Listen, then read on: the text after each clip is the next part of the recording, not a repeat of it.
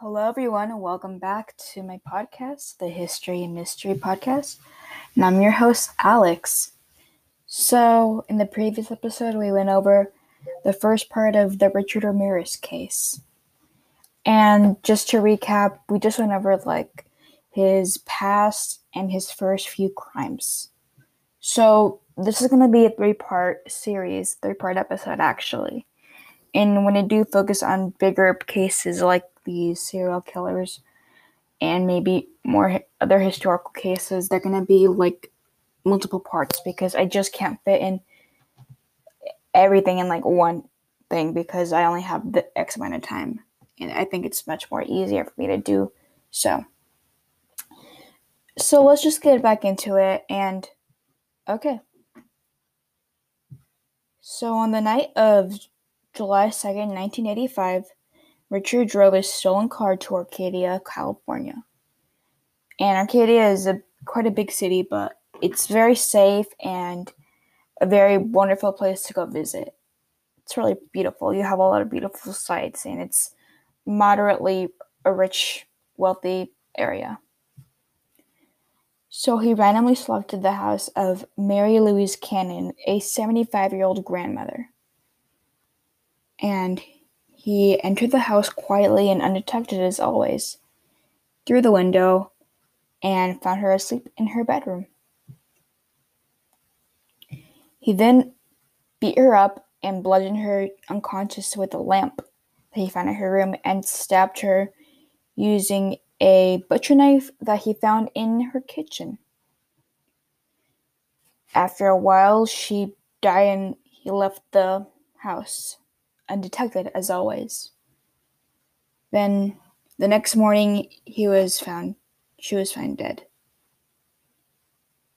So, actually, the next day, Richard committed another crime, and this time it's a little different because it was sadly against a 16-year-old girl. And this girl was named Whitney Bennett. So Whitney was just staying at home,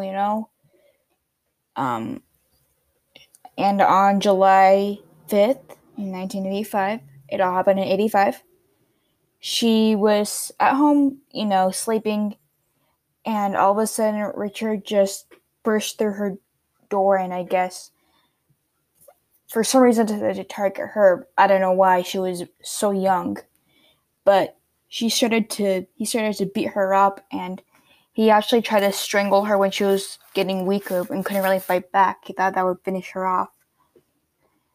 So then the cord actually sparked for some reason. I guess there is some electrical damage.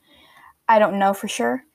But he actually just stopped and got terrified from the sparking of the cord because he thought it was a divine intervention from heaven. I guess he thought God stepped in or Jesus stepped in and saved her life. And that's kind of weird because he was a Satanist, and Satanists, especially loving Satanism, they're pretty much atheists. They follow a lot of atheistic, I guess, views. They don't really believe in a god or the devil. It's pretty much atheism. It's just a branch of, I suppose. I'm not a Satanist. This is what I could find online, and yeah, that's what's really strange about that part. So she actually survived the attack, but just barely, and she needed around actually almost 500 stitches, which is a lot. But the police were so happy that she was alive, and everybody was too. Her family was very grateful and stuff. It was just awful that he went after a innocent 16-year-old girl. So, not even 2 days later, on July 7th, Richard broke into the house of Joyce Nelson while she was asleep. He actually beat her to death and stomped on her face and left a shoe print on her. And this shoe print was a size men's 11.5 Avias sneaker. And getting back to a few cases before, his previous attack on the Zizarios. You see the shoe print right then on the planter, I guess. So the police took a mark of it. They took I guess a cast, and they matched it within this print, and they knew at this point they most likely had a repeated offender. And yeah, this as I said before, this shoe print is like a really huge piece of evidence that tied these cases together. So they knew that this man who killed the Zazarios also killed Joyce Nelson. So he went to another neighborhood I believe on the same night, and broke into the home of Sophie Dickinson. He raped her and beat her and stole her valuables, like the money and stuff. And she forced her to swear to Satan that she had nothing else of value. So then again, this is just another way to like freak her out and get her nervous and scared because she's already that scared. But yeah, I guess he's just trying to tie in his satanic I guess views, which is so scary. I can't imagine being in her situation. And she was so incredibly brave and strong. So his next crime was on July the 20th, and this is one of his last crimes, actually. Not the last, but one of.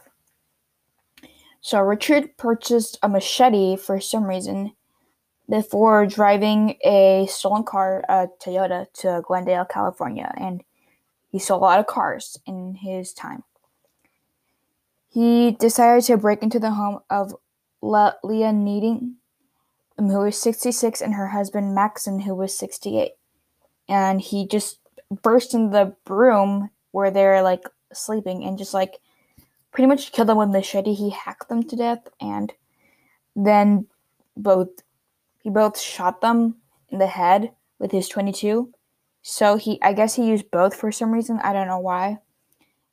I assume that he thought they were not dead, and he wanted to make sure that they were dead, but it's kind of strange. And he then mutilated their bodies with the machete and then just ransacked their house. So there is a pattern here. He usually went after the males first. He wanted to kill the males first and then have his way with the women, and then kill them or try to kill them afterwards. So it was definitely a pattern. And police kind of realized that. So after he left the house, he drove over to Sun Valley, California, and he broke into the house of the Kanovit family, and he shot Chainarong Kanovit in the head with a .25 caliber, and that killed him right away. So he didn't suffer, but he used a different gun. Then he went after his wife, some kid, and raped and beat her. He there was actually the child, their son, and he was 8, and he decided he was hearing all this commotion in the room and decided to get up and figure out what was going on, and he said, I guess he saw Richard and got terrified and made a noise or something. So Richard was obviously angry at seeing that there's a potential witness. So he got the little boy and then tied him up and threw him in the closet and stuff, and made him swear to Satan. The 8-year-old, he made him swear to Satan that he wouldn't make a noise. So then he grabbed some kid and dragged her around the house and made her tell where all the expensive stuff were, all the VCRs, money, jewelry, the stuff that can buy him, get him cars or whatever he needed or wanted, And then he demanded, after she was dragged around the house a few times, that she would swear to Satan that she was not hiding any money or any valuables from him. And then he left. They eventually got free, but it was just her husband that passed away. On August 6th, Richard drove her to Northridge and broke into the home of Chris and Virginia Peterson. He crept in their bedroom and scared Virginia, who was 27 years old, and shot her in the face with a .25 caliber, and then shot Chris in the neck, and he tried to run away, but Chris fought back and tried to he actually dodged two shots from Richard's gun. So, but he did get shot. He just dodged two of them, and he was fighting back, and he thought he could win, but Richard had the gun on him, but he managed to escape, and Richard ran off. But they were hurt, but luckily they did survive their injuries. So the next crime was on August 8th, and Richard drove a car that was stolen to Diamond Bar, and he chose a home to invade of Sakina Abelwith, who was 27, and her husband Elias, who was 31. Sometime after 2:30 a.m., he entered the house and walked into their bedroom and just shot Elias right away. And he used his .25 caliber handgun. He then handcuffed Sakina and made her reveal where all the jewelry is and all the expensive stuff, and then he assaulted her and made her swear on Satan that she would not cry out for help during the assaults.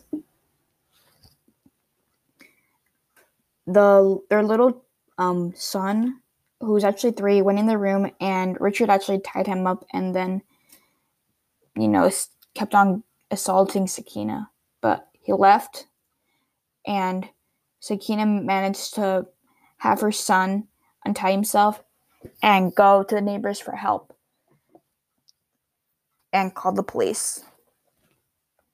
So police were obviously nervous. They knew they had a repeat offender on their hands, and that this man is going to try to hurt more people if they didn't get him caught fast enough. So they're working so hard and trying so hard to figure out who this was, but they didn't have that much that we have today, but they had some pieces of evidence that can serve. So on August 24th, Richard drove down to Mission Viejo, and he saw a house and decided to kind of stalk it out, I guess. But actually, a 13-year-old boy by the name of James Ramirez Jr. was awake after his family went down to, I guess, another city. He just couldn't go back to sleep, so he was past his bedtime, just staying up, I guess, laying down or whatever. But he saw a car outside, and he thought that was kind of strange, so he decided to get up, and he saw Richard wandering around in the yard trying to find a way to get in. So he actually managed to get a good description of the car, and this description will actually serve a good purpose, because this kind of was this boy's actions would lead to a good break in the case. So he told his parents, and his parents called the cops, but Richard got startled and left, but he managed to get a description, which is an orange Toyota, and he noticed the color, the model, and even the partially of a license plate. So they had a good understanding of what he was driving. And he later said that he probably knew this is a Night Stalker.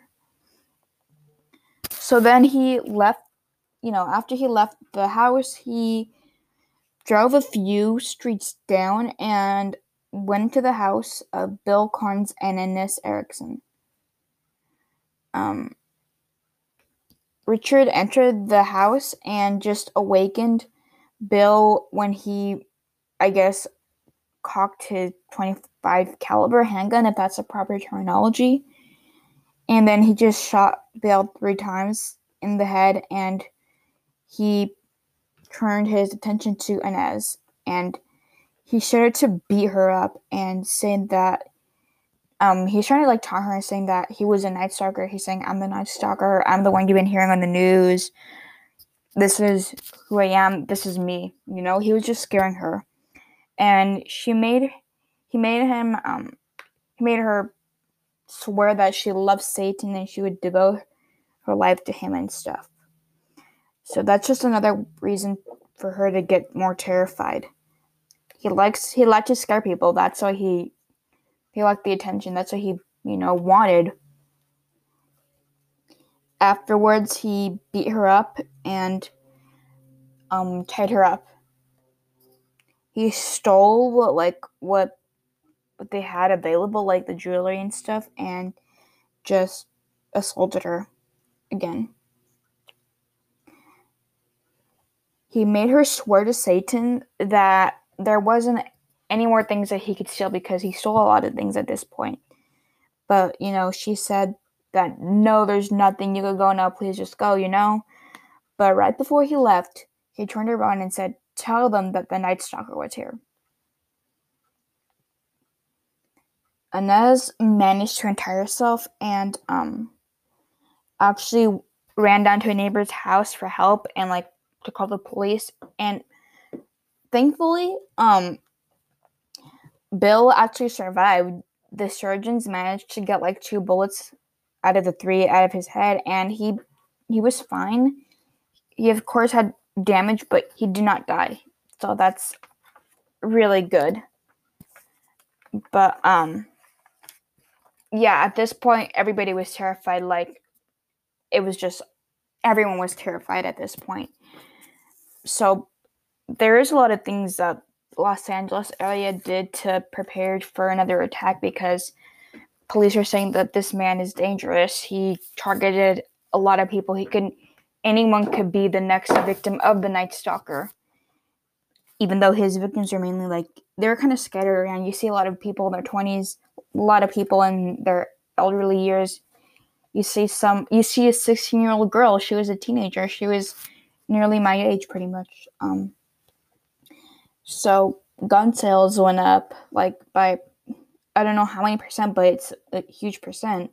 There's a lot of self-defense classes opening 24/7, Guard dogs are being bought and trained, and iron fence businesses rocketed. If you go down to Los Angeles, you see a lot of fences that are iron fences and a lot of iron bars near windows. And some of them were from that era because people were so terrified. So Richard actually was following the crimes. He was following the news media and from his hotel room, I guess. I don't know. So he liked the attention, but, he felt that the police were very onto him and he wanted to get out of the heat, So he decided that this is a little too much. I'm just going to lay low for a bit, So he decided to leave Los Angeles and head up to San Francisco, California, which is another huge city in California, but it's about a 7 to 8 hour drive. And when I went up to San Francisco, that was a long, long time ago, but that was around an 8 hour drive, so pretty far from Los Angeles. But he decided to not stop killing and hurting people then and there. He decided to, still kill people, just not in Los Angeles area, So he entered the home on August 18th of 1985, and this home belonged to Peter and Barbara Pan. He shot Peter, who was 66, with the .25 in the head, killing him instantly. Then he turned his attention over to Barbara, his wife, who was 62, and started beating her and assaulting her. So, of course, kill the man first, then go on to the wife. That's what he does, And then he actually shot her in the head, and that killed her instantly. But at the crime scene, something interesting happened. Richard used lipstick to scrawl a pentagram on the wall and the phrase "Jack the Knife." So the police obviously got called for this, and they were like terrified. They thought maybe the Night Stalker came over here, and it was proven that the Night Stalker was in San Francisco, California, because the ballistics matched the crime scenes in Los Angeles. And there's also shoe print evidence from the crime scenes in Los Angeles. Everything matched up. The cops knew this is the same guy. He's now just in San Francisco. And it was, I guess the police decided to have a press conference to try to talk to the public. And San Francisco's mayor, who was Dianne Feinstein at the time, decided to pretty much spill the beans and tell everybody, the whole entire public, about what was going on. And she pretty much just gave all the evidence that the police had collected and just gave it out to the public. And that was not a very good decision. And the police did not like that, because this evidence was pretty much the only evidence they had, and it could be easily tampered with. The killer could have pretty much just bought new shoes, got a new gun, used a different method. So it was pretty much all the information was down the drain. And she actually gave out what gun he used. And one of the most famous quotes after the press conference, the cop said, "There goes a gun into the bay." And he actually didn't drop his gun. He dropped his shoes, but not his gun. And the bay he's referring to was the San Francisco Bay under the Golden Gate Bridge. And if you see anything related to California, it's a bridge. It's usually the bridge or the skyscrapers in Los Angeles and stuff. So that's for my non-California listeners. But he decided to stay in San Francisco a couple more nights, a couple more days, and he was like, you know what, I guess the media kind of, calmed down.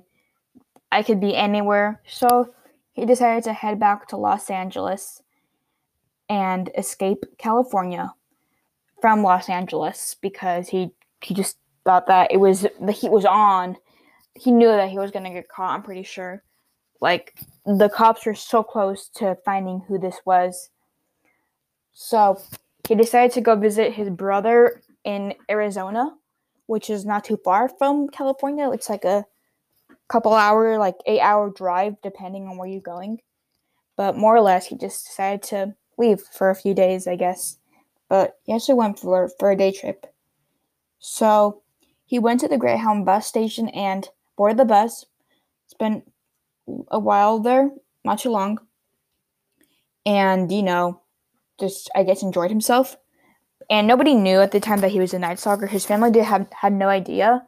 They just thought that he was doing drugs in Los Angeles, because he did do a lot of drugs. And it increased in Los Angeles, his drug usage. So while he was in Arizona, the police managed to find the car that James Romero the third was referring to. And they did find a fingerprint. And that fingerprint led to a picture of Richard. Remember, this is in the 80s, mid-80s, so they had really bad, compared to nowadays. They didn't have really good technology, and it took, a long time for fingerprints to come out, and you had to be actually registered in the county system, I believe, to match a fingerprint. But they found a fingerprint, and it did match Richard. And after discussing with some other people, they said, "This is our guy. We believe this is our man." So the next day, Richard's picture was printed in every single newspaper, and even Los Angeles Times, which is such a big newspaper in California and one of the biggest in the country. And he was front page. He was on every news station. Everybody knew who this man was, except for Richard. He did not know that he was pretty much a goner. So he actually went back to the bus station and saw a lot of police presence. And he did not know that was actually for him. He just got kind of nervous, but that's all I'm going to lay on right now.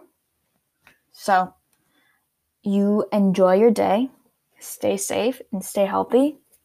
And I will come out with the third and final episode of this series. Have a good day.